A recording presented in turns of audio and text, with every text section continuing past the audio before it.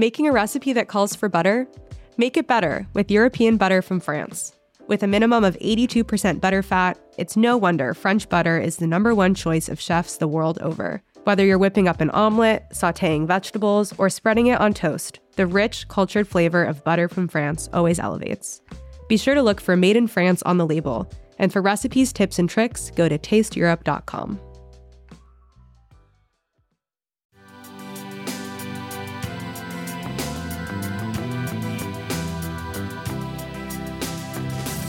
So the country is so tiny, smaller than New Jersey, but it has green hills and the coast and the desert and lush valleys, so it allowed to a very rich agricultural experience.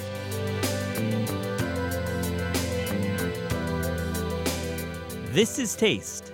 I'm your host, Matt Rothbard. Today in the show, I have an amazing conversation with Naama Shefi. Naama is the founder of the Jewish Food Society, a nonprofit organization that works to preserve, celebrate, and revitalize Jewish cuisine to build and promote a meaningful connection to Jewish and Israeli culture. On this episode, Naama and I catch up about all things. We talk about Jewish cuisine in America and abroad, and really we talk about what she's cooking this summer and into fall. I hope you enjoy this conversation with Naama.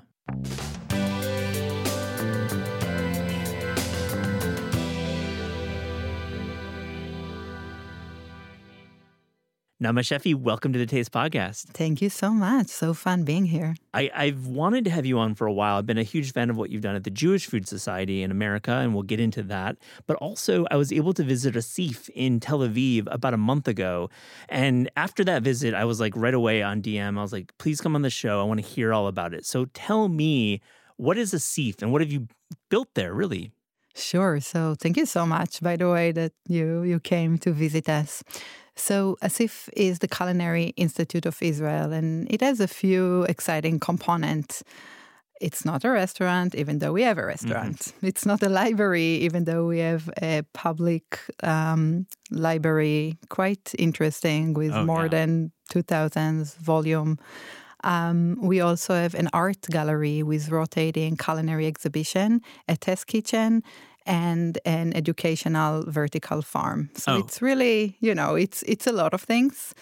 So it's just, when you walk in, it looks like a restaurant. I mean, it has this like a bustling room and it has beautiful food being presented. But then you've got a store there. And to me, and Adina Sussman tipped me off, is like you're getting, za'atar from Jenin, you're getting, dairy products from the far north and the Golan. I love that component. So tell me a little bit more about that store. Yes, it's very important for us to draw attention and really give respect to the people and small producers who are creating this very unique product, and to also tell their stories. So Asif, the name in Hebrew, the immediate translation means harvest, but it also means curation in the context of the gallery, collection in the context of the library, but most importantly, Asif Amim means bringing people together, quite literally, and that's really the mission. Yeah, and it does have a sense of community. I witnessed an exhibit about workers' restaurants throughout Israel, and the way, not just from kibbutz and from the history of the kibbutznik cuisine, but also workers who are migrant workers who've come from other parts of the world to harvest. And I think totally hearing you about community, there's lots of community in the space. I love it. How did you get the idea for it, and how is it funded? So it's funny. The idea, first of all, came during the pandemic. So we dreamed up this entire project over Zoom. Working with the architects, designers, putting together the library, hiring all these, all my team, everything was over Zoom. Before Asif, the space had a restaurant, actually a really lovely restaurant. It's called Lilienblum 28, with an interesting concept. And when the funder of the project reached out to me and asked me, what do you think we should do in this space? I thought that Tel Aviv, don't need another restaurant. There are so many great restaurants in Tel Aviv.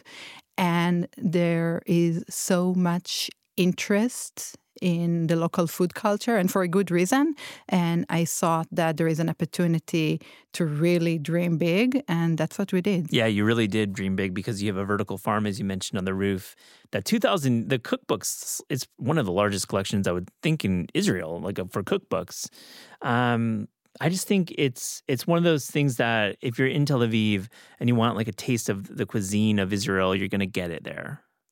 Yes, that was the idea. And again, we are not trying to define what Israeli cuisine is. We're trying to provide a space for a conversation, to experience, to taste, really like to provide literally like a place at the table. Yeah. And also with the library, it wasn't like my own taste in books or my team's curation. We reached out to many interesting people, chefs, scholars. Mm-hmm. We really wanted to invite multiple perspectives. So I'm talking about people like Claudia Roden, Anissa Chilu, Semi Tamimi, Dara Goldstein, and Adina Sussman. Adina, you got Deborah First as your editorial director as well. Yes. Working in both the Asif and Jewish Food Society. Has written much for taste and love Deborah. Love Deborah. Yeah. Let's back up and talk about your life. Growing up on a kibbutz, you're a kibbutznik, which I think is a word that maybe is unfamiliar. What does that word mean, and what is life like on a kibbutz growing up for you? So, growing up in a kibbutz was pretty idyllic, honestly. We were walking barefoot for most of our days, picking pomegranates from the trees. When I was 14, I moved to live by myself in what we called youth room. Mm-hmm. Like literally, all the kids are moving to live without their parents. So it was pretty nice. But not everything was idyllic. Okay, so I have a lot of questions. My father-in-law, my Abba, is from the kibbutz as well. He's much older. And it seems like there's idyllic moments, but it's challenging living on a communal world. You're being separated from your family at 14. Yes, and or many times before when you're a baby. Of course, when you're a baby too. Yeah, young my sister. age. Yeah, so yes, there are beautiful things, and there are more challenging things for sure. Like, we ate all of our meals in the communal dining room. So breakfast, lunch, and dinner. And again, the community part was lovely. Mm-hmm. The menu? Let's go over it. So, yeah. So it was pretty bland. Really? Mostly Ashkenazi, yeah. Wow. And food was fuel, Stories were divorced from the food. That's and interesting because it's, shtetl life, stories are passed down repeatedly from the old world, from Europe. And if it's an Ashkenazi root, you would imagine there would be stories about food, but clearly not. No, the food wasn't good. I mean, there were a few exceptions, like in the Chadar Ochel, of course, there were a few things that were, more exciting. But generally speaking, it really meant, as fuel. Are we talking about like rice and we're talking about grains? I mean, what is so... So every day, Ed, it was repetitive. Yeah. So we're talking about calf liver almost every day, fried. That was like the basic. Sink in, listener. A 10-year-old child eating calf's liver every single day. Yes, it was. This is stuffed peppers, macaroni, but not, not in a good way. No one wants macaroni in a bad way. No, really the highlight for me as like a 4 years old was the herring cart.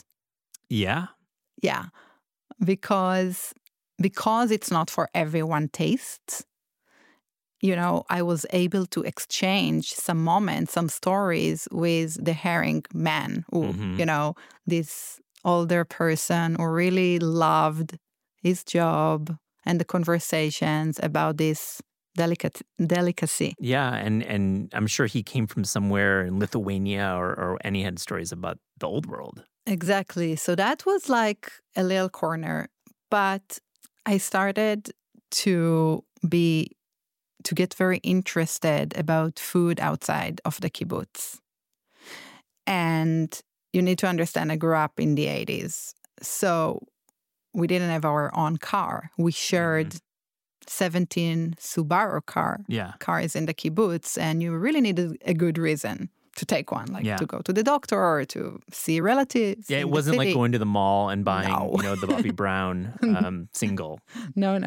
So, but luckily, my parents really supported my curiosity and secured a car every time we wanted to go to the Yemen headquarters in Tel Aviv or to the neighboring Arab village or, So food really became, like a way to explore my identity and see really what Israel was all about. So you end up at Tel Aviv University and you're studying English Lit.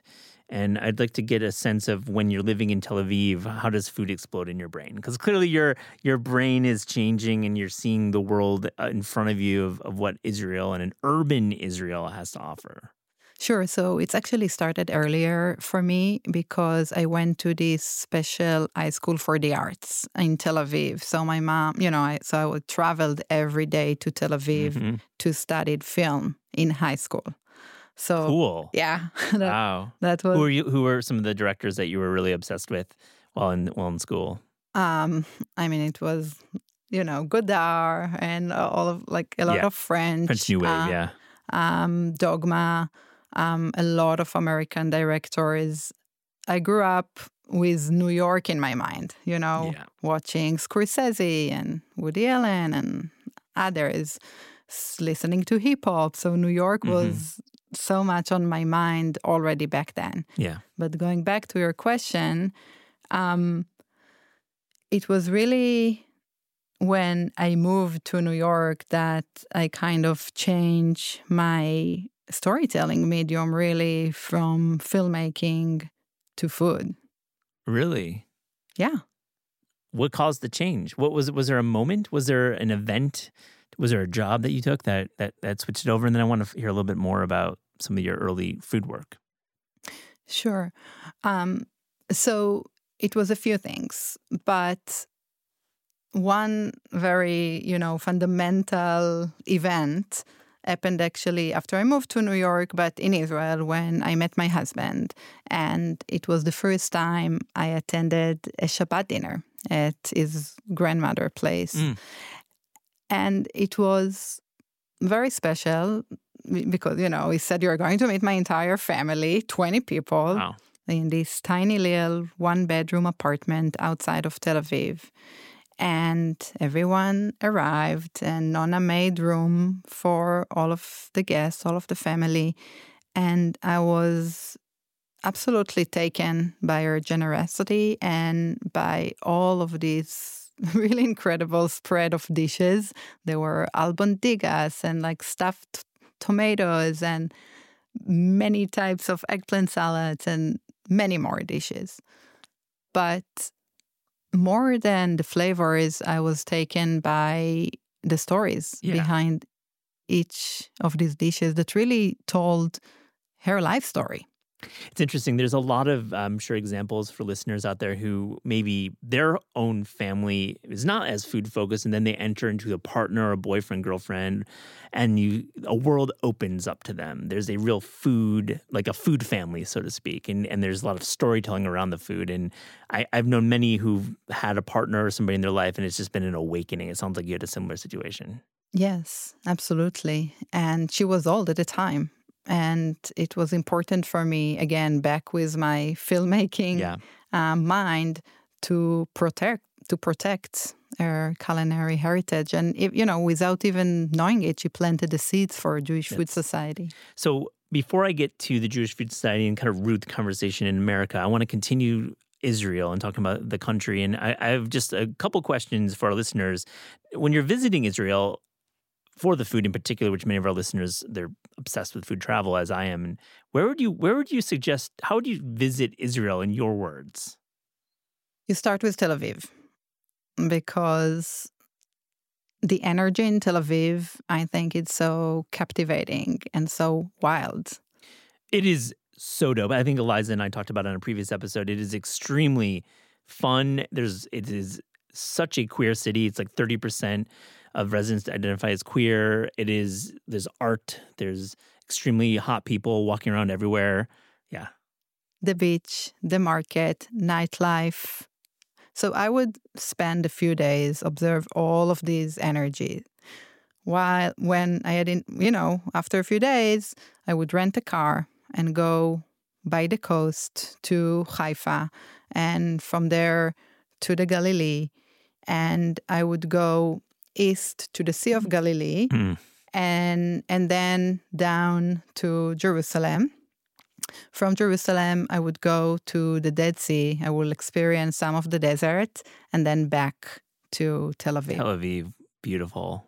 I'm just kidding. I want to go back. It's such a beautiful place. Now, is there a cuisine or is there a food in Israel? I know it's a broad question, but I just want to get your opinion that maybe we are not writing about in America, we're not seeing.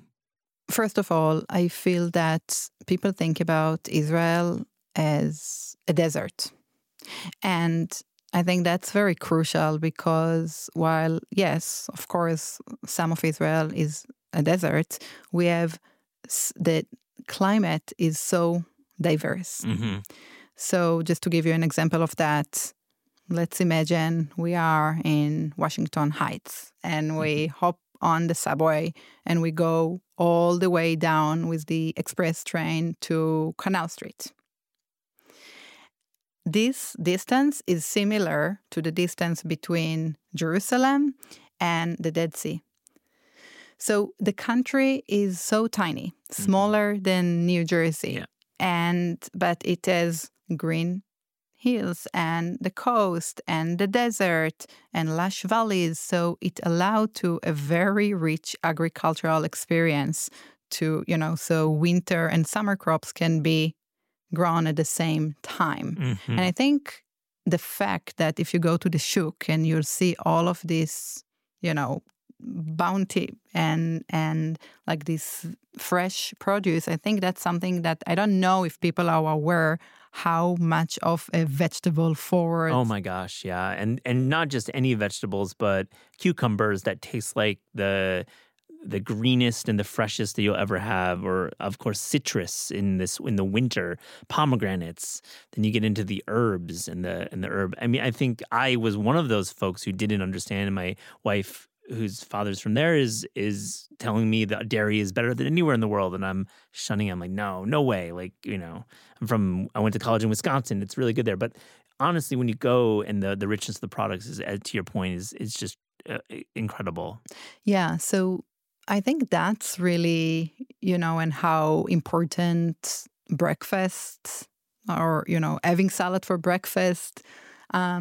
It just like, I don't want to single out one dish. It's just like, I feel that, Israeli chefs and cooks really think outside the box. They think outside the box because we don't have a box. Yeah, it's such a new place. I mean, the box is barely dry, and of course we can't say this conversation with the subtext of it's a place with highly political conversations, and we could have that conversation now, but I feel like I would like to focus on the cuisine, but it is a new country, right, and it is hard to define it. Yes, and I think that's what makes it so exciting and interesting to witness like such an exciting cuisine information in front of our eyes. Yeah, it is. Let's move to America because I think the Jewish Food Society addresses an American audience, and you founded that as well. I'd like to get a sense of your goal with the Jewish Food Society, and how did that come to be? Sure. So the Jewish Food Society is a nonprofit organization, and we are building the largest archive of family recipes and the histories that are attached to them. So this is really the core of our work. And to bring this archive to life, we host all sorts of creative public programs. So they could be Passover seders, they could be pop-up dinners, educational panels, cooking classes. and our flagship event, which is a storytelling event named Schmaltzy. Yep. And there's a podcast as well. We got a link to that in the show notes. Yes. Wonderful podcast. It's just really terrific. Really well done. Thank you. Yeah. Highly recommend it. And you just had a big Passover event. It sounds like a big Seder. Yes, a party. A party of 80 people in Chinatown. Sounds great. Now, I'd like to get a sense of what's missing from this Jewish food discourse that we have. We have a lot of guests who have Jewish identity, who may be religious, who may be not. But I'd like to get a sense from you, what's missing from the conversation, if anything? Still diversity. I truly believe that. And I'll go even before Jewish Food Society. So, when I moved to New York, and we talked about it before, I felt that people already assume something about me because I'm Israeli. I used to take my Jewishness for granted when I was in Israel. And then when I moved here, I felt that when people think about Jewish food, they still think about a very narrow perception of Jewish food and then Jewish life. Usually Ashkenazi, usually old European, usually with a patriarchy kind of centric. Exactly. And Jewish people lived for thousands of years from, in all corner of the world, in places as far apart as Brazil, Morocco, Poland, Brooklyn, and really created their own micro cuisines that were a result of this constant negotiation between kashrut and Shabbat and Jewish holidays and the local food traditions. So this cuisine is so diverse and rich, and it was important for me to communicate it. When you're looking at these old recipes, these old family recipes, I would imagine they're coming from all over the world. I'd like to get a sense of a couple recipes that maybe you've published or you've focused on with your work that maybe reflect a type of Jewish cuisine that maybe we're not expecting, that maybe outside of that Euro-centric gaze that we typically it gets thrown into sometimes. Sure. And again, there are the recipes. And then what's even more important for me is the histories and these fabrics of lives that are hidden there. So, for Yom Kippur, right? So many people here in America break the fast, if they fast, with bagels and lox or something like that is store-bought. Last year, we featured this Yemenite family that serve zom, which is a warm yogurt soup served with chug, and saluf, which is a bread. So this is something that you would never, I think about as Jewish food, right? Or you just won't be aware of that. So it's important for us to share these stories. Another example, we all know challah, obviously. The special bread for Shabbat, but there are so many other breads, and one in particular just comes to mind because, again, it highlights this beautiful story of a chef, an Ethiopian chef who now runs a restaurant in Harlem called Zion Cafe. And this woman, BJ Barani, shared with us her story, and it's just incredible.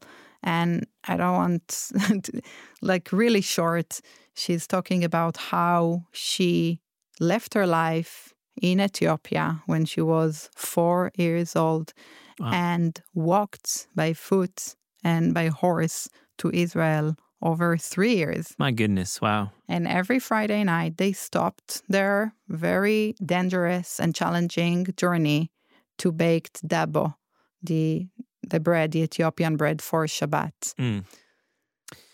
Let's talk about Shabbat a little bit. I mean, that story is, I will link to in the show notes. I'm sure there's an article on your website, and I'll link to that. Thank you. Let's talk about Shabbat, because I think Adina Sussman is going to be publishing a book in the fall about Shabbat, about this tradition that happens every Friday night into Saturday night. And I think in Israel, if you're visiting, or you're visiting a Jewish community in America, you're going to get a sense that it's a different tradition. It's a disconnecting. I'd like to get your take on how you celebrate Shabbat and how Shabbat is important to you.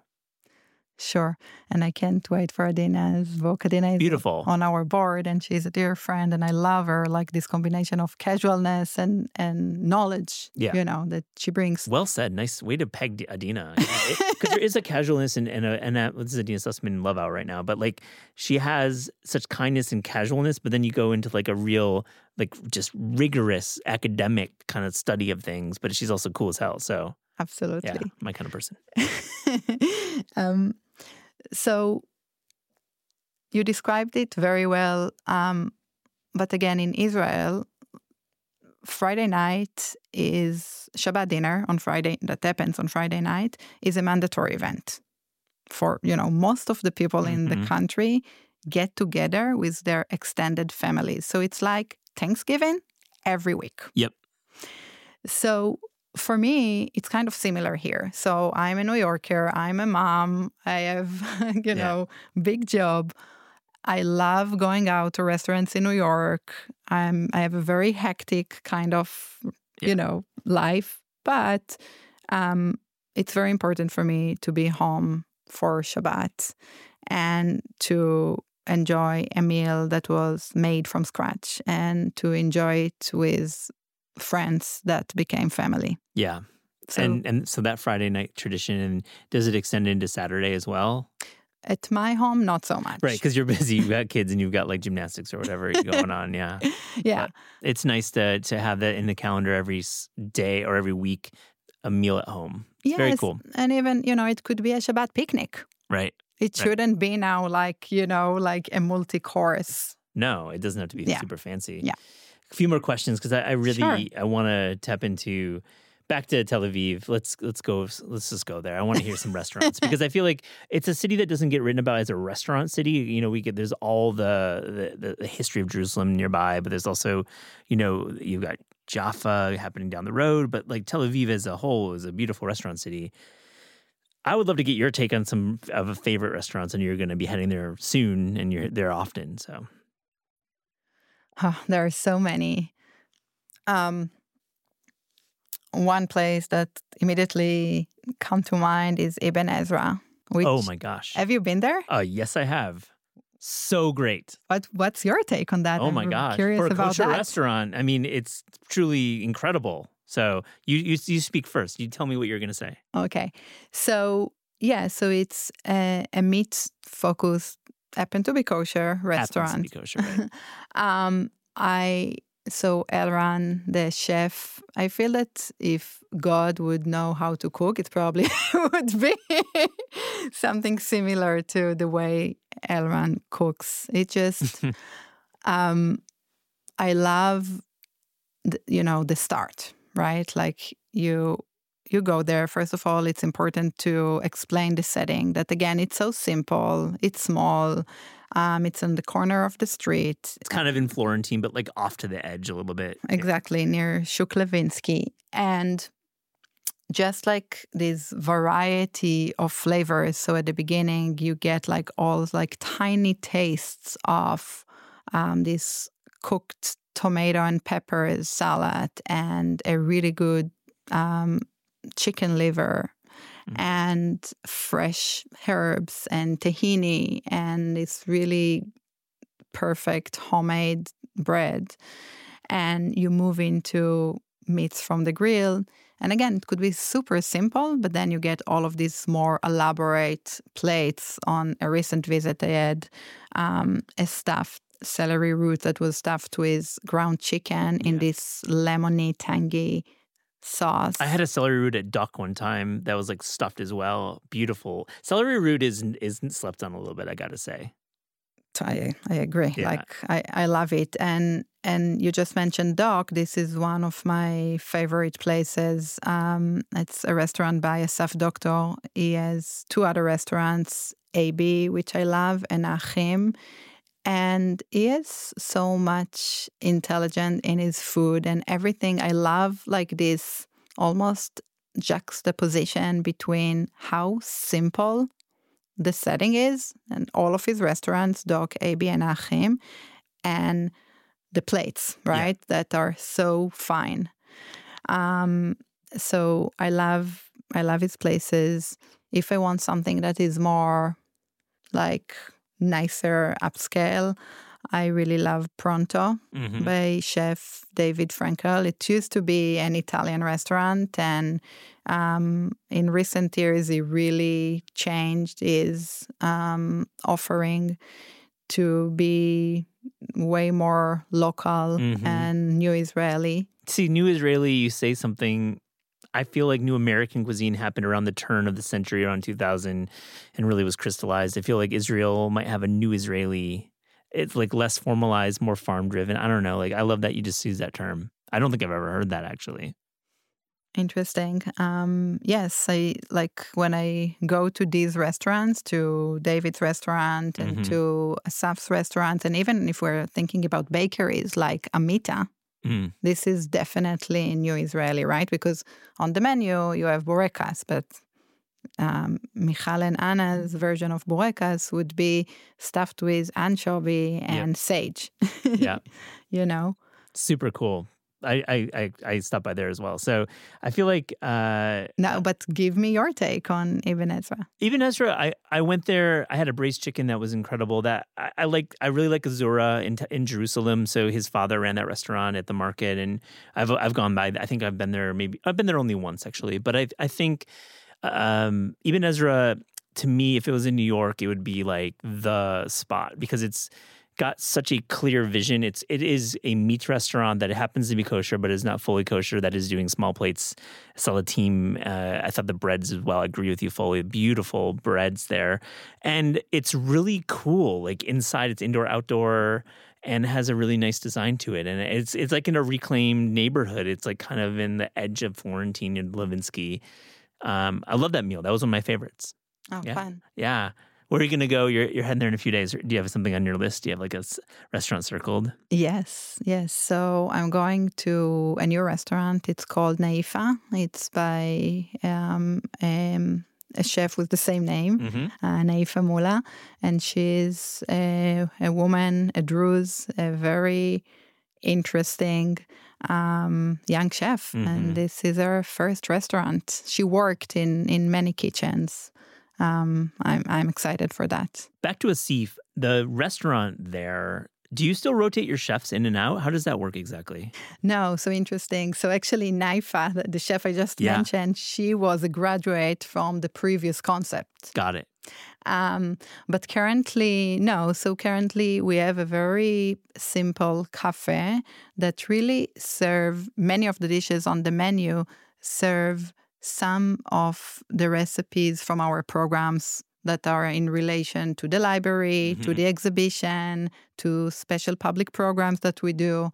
So we have a core menu, which is very simple and very typical Israeli, that we really try to show, again, the diversity of this country and to offer something that is not pretentious, something that is casual and well done. But you know, the interesting part is all the time to be in connection to the research. Right. And it seems they're so connected just physically. You go walk up the stairs and you're in the library. You walk down the hall and you're in the exhibit. And I just think I'll link to it again in the show notes, the Asif, if you're in Israel or in Tel Aviv, you should visit. It's an incredible place. Absolutely. Thank you so much.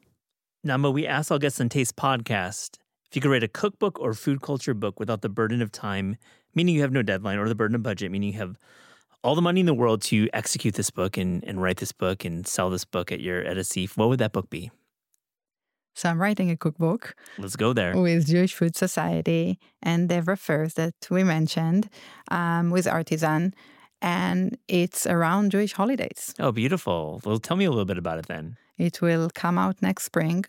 So it's going to be a dive in, very close look on different families, how they celebrate different holidays. So we'll have Rosh Hashanah, 4 different style, from a Persian cook, from an Indian Iraqi cook, from an Ashkenazi from Toronto cook, and from a family from Buenos Aires. Oh, wow. So you're going to go through a few of the holidays. I love that. That's such a cool concept. Thank you. I will have you back to talk about that. That sounds so great. Naama Shefi, thank you for joining the Taste Podcast. Thank you so much. That was fun.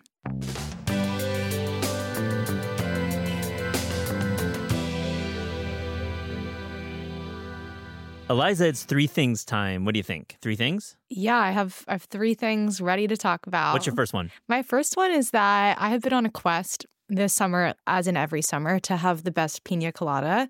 And I went to Connolly's out in the Rockaways for the first time over the weekend. Have you been there before? I have not been there. I know of it, and I'm like wondering what the crowd was like. Yeah, Connolly's is a Rockaways institution. It's kind of like an Irishy dive bar a block away from the beach. They have photos inside from their bikini competitions over the years. They all seem like they're from like 2006 maybe, and darts and really good piñas. And it was an interesting situation. I went to the beach for a friend's birthday, and the skies just opened up and it started absolutely pouring, thunderstorming as soon as we got there. And so we kind of decamped to Connolly's with the rest of the Rockaways that was getting flooded on the beach. So it was all kinds of people there. A lot of like people you'd see at the beach in New York. So I don't know, old time Rockaways people, hipsters, some families. You're such even. a fan of the New York beach experience too. Yeah, I'm a big fan of the New York beach experience, and I had never been. So I had a really good time. They do a rum float on the piña.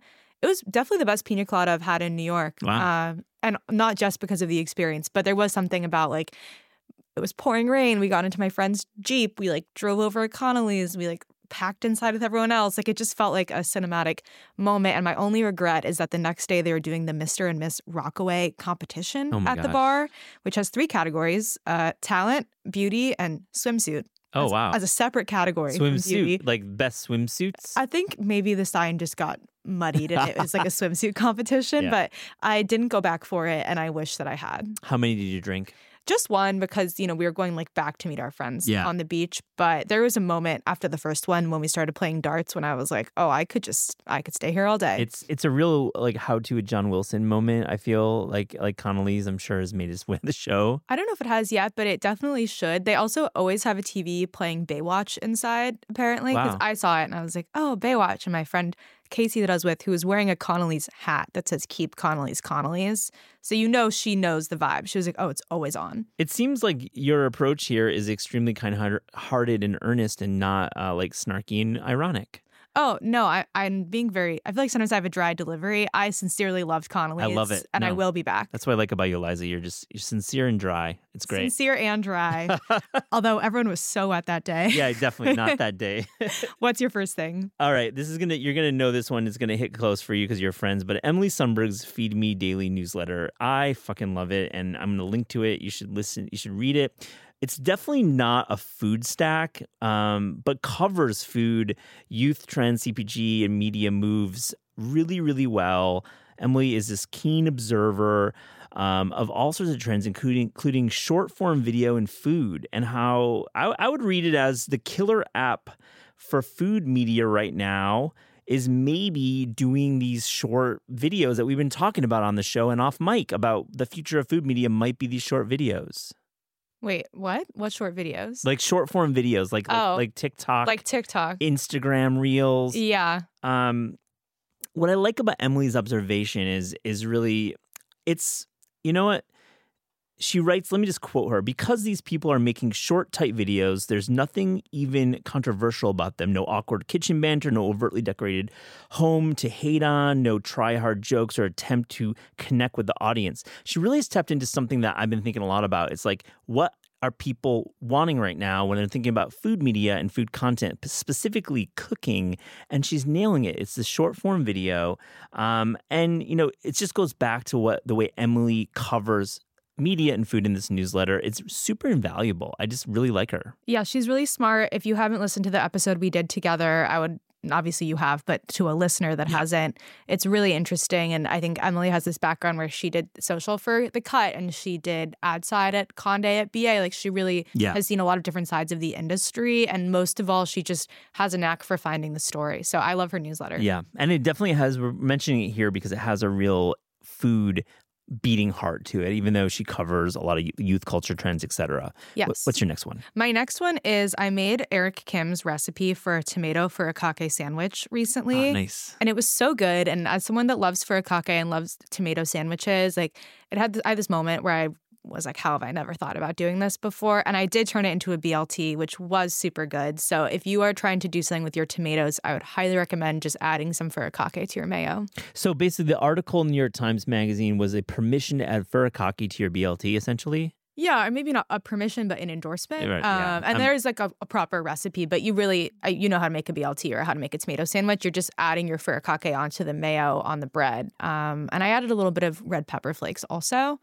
Define furikake so in your words. What's in the shaker? Well, there's lots of different kinds of furikake. Exactly, yeah. The one that I was using is what I would consider to be the most basic. That is just nori and toasted sesame seeds and salt and sugar, but they have, so many different iterations out there. Bonito flakes, there's definitely some kind of like levels of seafood, like salinity can change or salt level can change. Yeah, wasabi sometimes I've seen added in. Yeah. I think it would be fun to try a couple different ones, but really that kind of classic one did me great. Yeah, it's smart. Eric, reminder, great recipe developer as well as a writer, a real double threat there, Eric Kim. Mm-hmm. What's your next thing? I need another media thing. I mentioned this in last Friday's Taste newsletter, and I want to call it out on air. We just had Carrie Diamond on, the founder and editor of Cherry Bomb, and they're doing something cool that I think our listeners will be interested in. They're actually doing a WeFunder for Cherry Bomb, and I love it, and I wanted to mention it because this is indie publishing at its best. I think Cherry Bomb is really hitting its stride right now. There's a new CEO.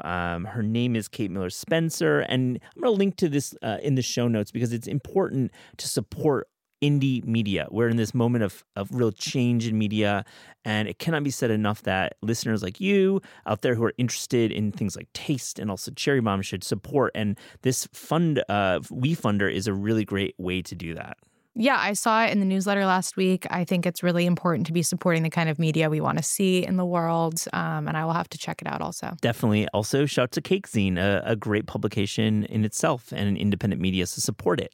Support us. Yeah. Buy Humble Pie. Yeah, definitely buy the new issue. It's real great. What's your last one? My last one, actually, I witnessed Carrie Diamond while I was eating this, so it's relevant. I was at my friend Marine Karim's pop-up at Winona's earlier this week, which was really fun. And I think my favorite was actually the dessert that Abi Balangit did. Abi is like such a great recipe developer. Yeah. Her Filipino dessert cookbook, Mayumu, came out earlier this year, and she did dessert that was kind of like, to me, a spin on a pavlova. It was a disc of rosewater meringue in a pool of cardamom yogurt cream with a mango curd kind of mango sauce on top. So on the menu, I think the way that Rainey referred to it was like a spin on mango lassi. But to me, it was like a pavlova lassi. It was super fun. And as someone that I don't always love rosewater, the balance of flavor is really it was perfect. Yeah, rosewater is very tricky to cook with, and it's cool that you spotlighted that. What was Rini cooking? She did a bunch of different things. There was a really good ceviche that I liked. She did a cilantro pasta with short rib on top, which is a really beautiful green, fresh pasta. Yeah. And yeah, it's kind of the first of a string of pop-ups she's doing over in New York over the next month or so, which is, I think, interesting. I've been noticing some more independent cooks doing that kind of pop-up tour, so to speak. Pierce Abernathy did a ton of events in New York, I think, over the month of May. So I'm interested to see if more people are going to kind of go on tour in that sense, even if it's in the same city. Yeah, touring is really smart, and just building their brand and reputation it's definitely road testing, literally dishes that could potentially be made in a brick and mortar restaurant, lower costs, and also it's great just to engage with people who follow them on social. So I love it. It's super smart, and I hope there's more of them. Yeah, I think there probably will be. Do you have a last thing? I do. In late October, specifically October 30th in Los Angeles, the LA Chef Conference is happening. I'm going to be there, and I just wanted to shout it out. It's a really cool, I've never been. This is the third year running, I believe. And it's really, it's an industry event with some tickets sale, and I'll link to in the show notes. It's cool because it's bringing together the LA Chef community, which is definitely one of our strongest communities in the country. Folks like Ruth Roischel, Phil Rosenthal, Naisha Arrington, Bill Addison, and Courtney Storr will all be appearing. Brad Metzger is the organizer, and he's a great connector of talent in the industry. And I've just always wanted to go. I know Andrew Friedman's gone every year and podcasted from there, but I think LA is an exciting city, and this is a Monday in October that you probably shouldn't miss if you're in the industry, and I know we have many listeners who are. Yeah, that sounds like a great lineup. And I think it's interesting in a city like LA where there are so many great restaurants and they are like spread out all over the city to like have an opportunity for folks to come together. Great call. I think it is challenging sometimes, and even in New York too, which is not as spread out. We just have less food events now. I mean, the pandemic was part of it, but just no one's really paying for them. And we used to, back in the day, 2015, 2016, used to be like the real heyday of like food festivals and events, and we'd see people and there'd be, now it's a little more segmented. So I think an event like a chef conference is important, and really because we live our lives online, we keep a lot of things bottled in. So it's like good to actually say shit out loud. Yeah, and I bet there'll be good food to eat there also. I believe there'll be some good food. I would hope. I mean, LA is always great food, but thanks for sharing your 3 things, Eliza. Anytime. This is Taste is hosted by Eliza Abarbanel and me, Matt Rodbard. The show is produced by Shalia Harris and Pat Stango and edited by Clayton Gumbert. Theme music by Steve Rydell. Visit Taste online at tastecooking.com and make sure to subscribe to our newsletter for updates on all cool things that are happening.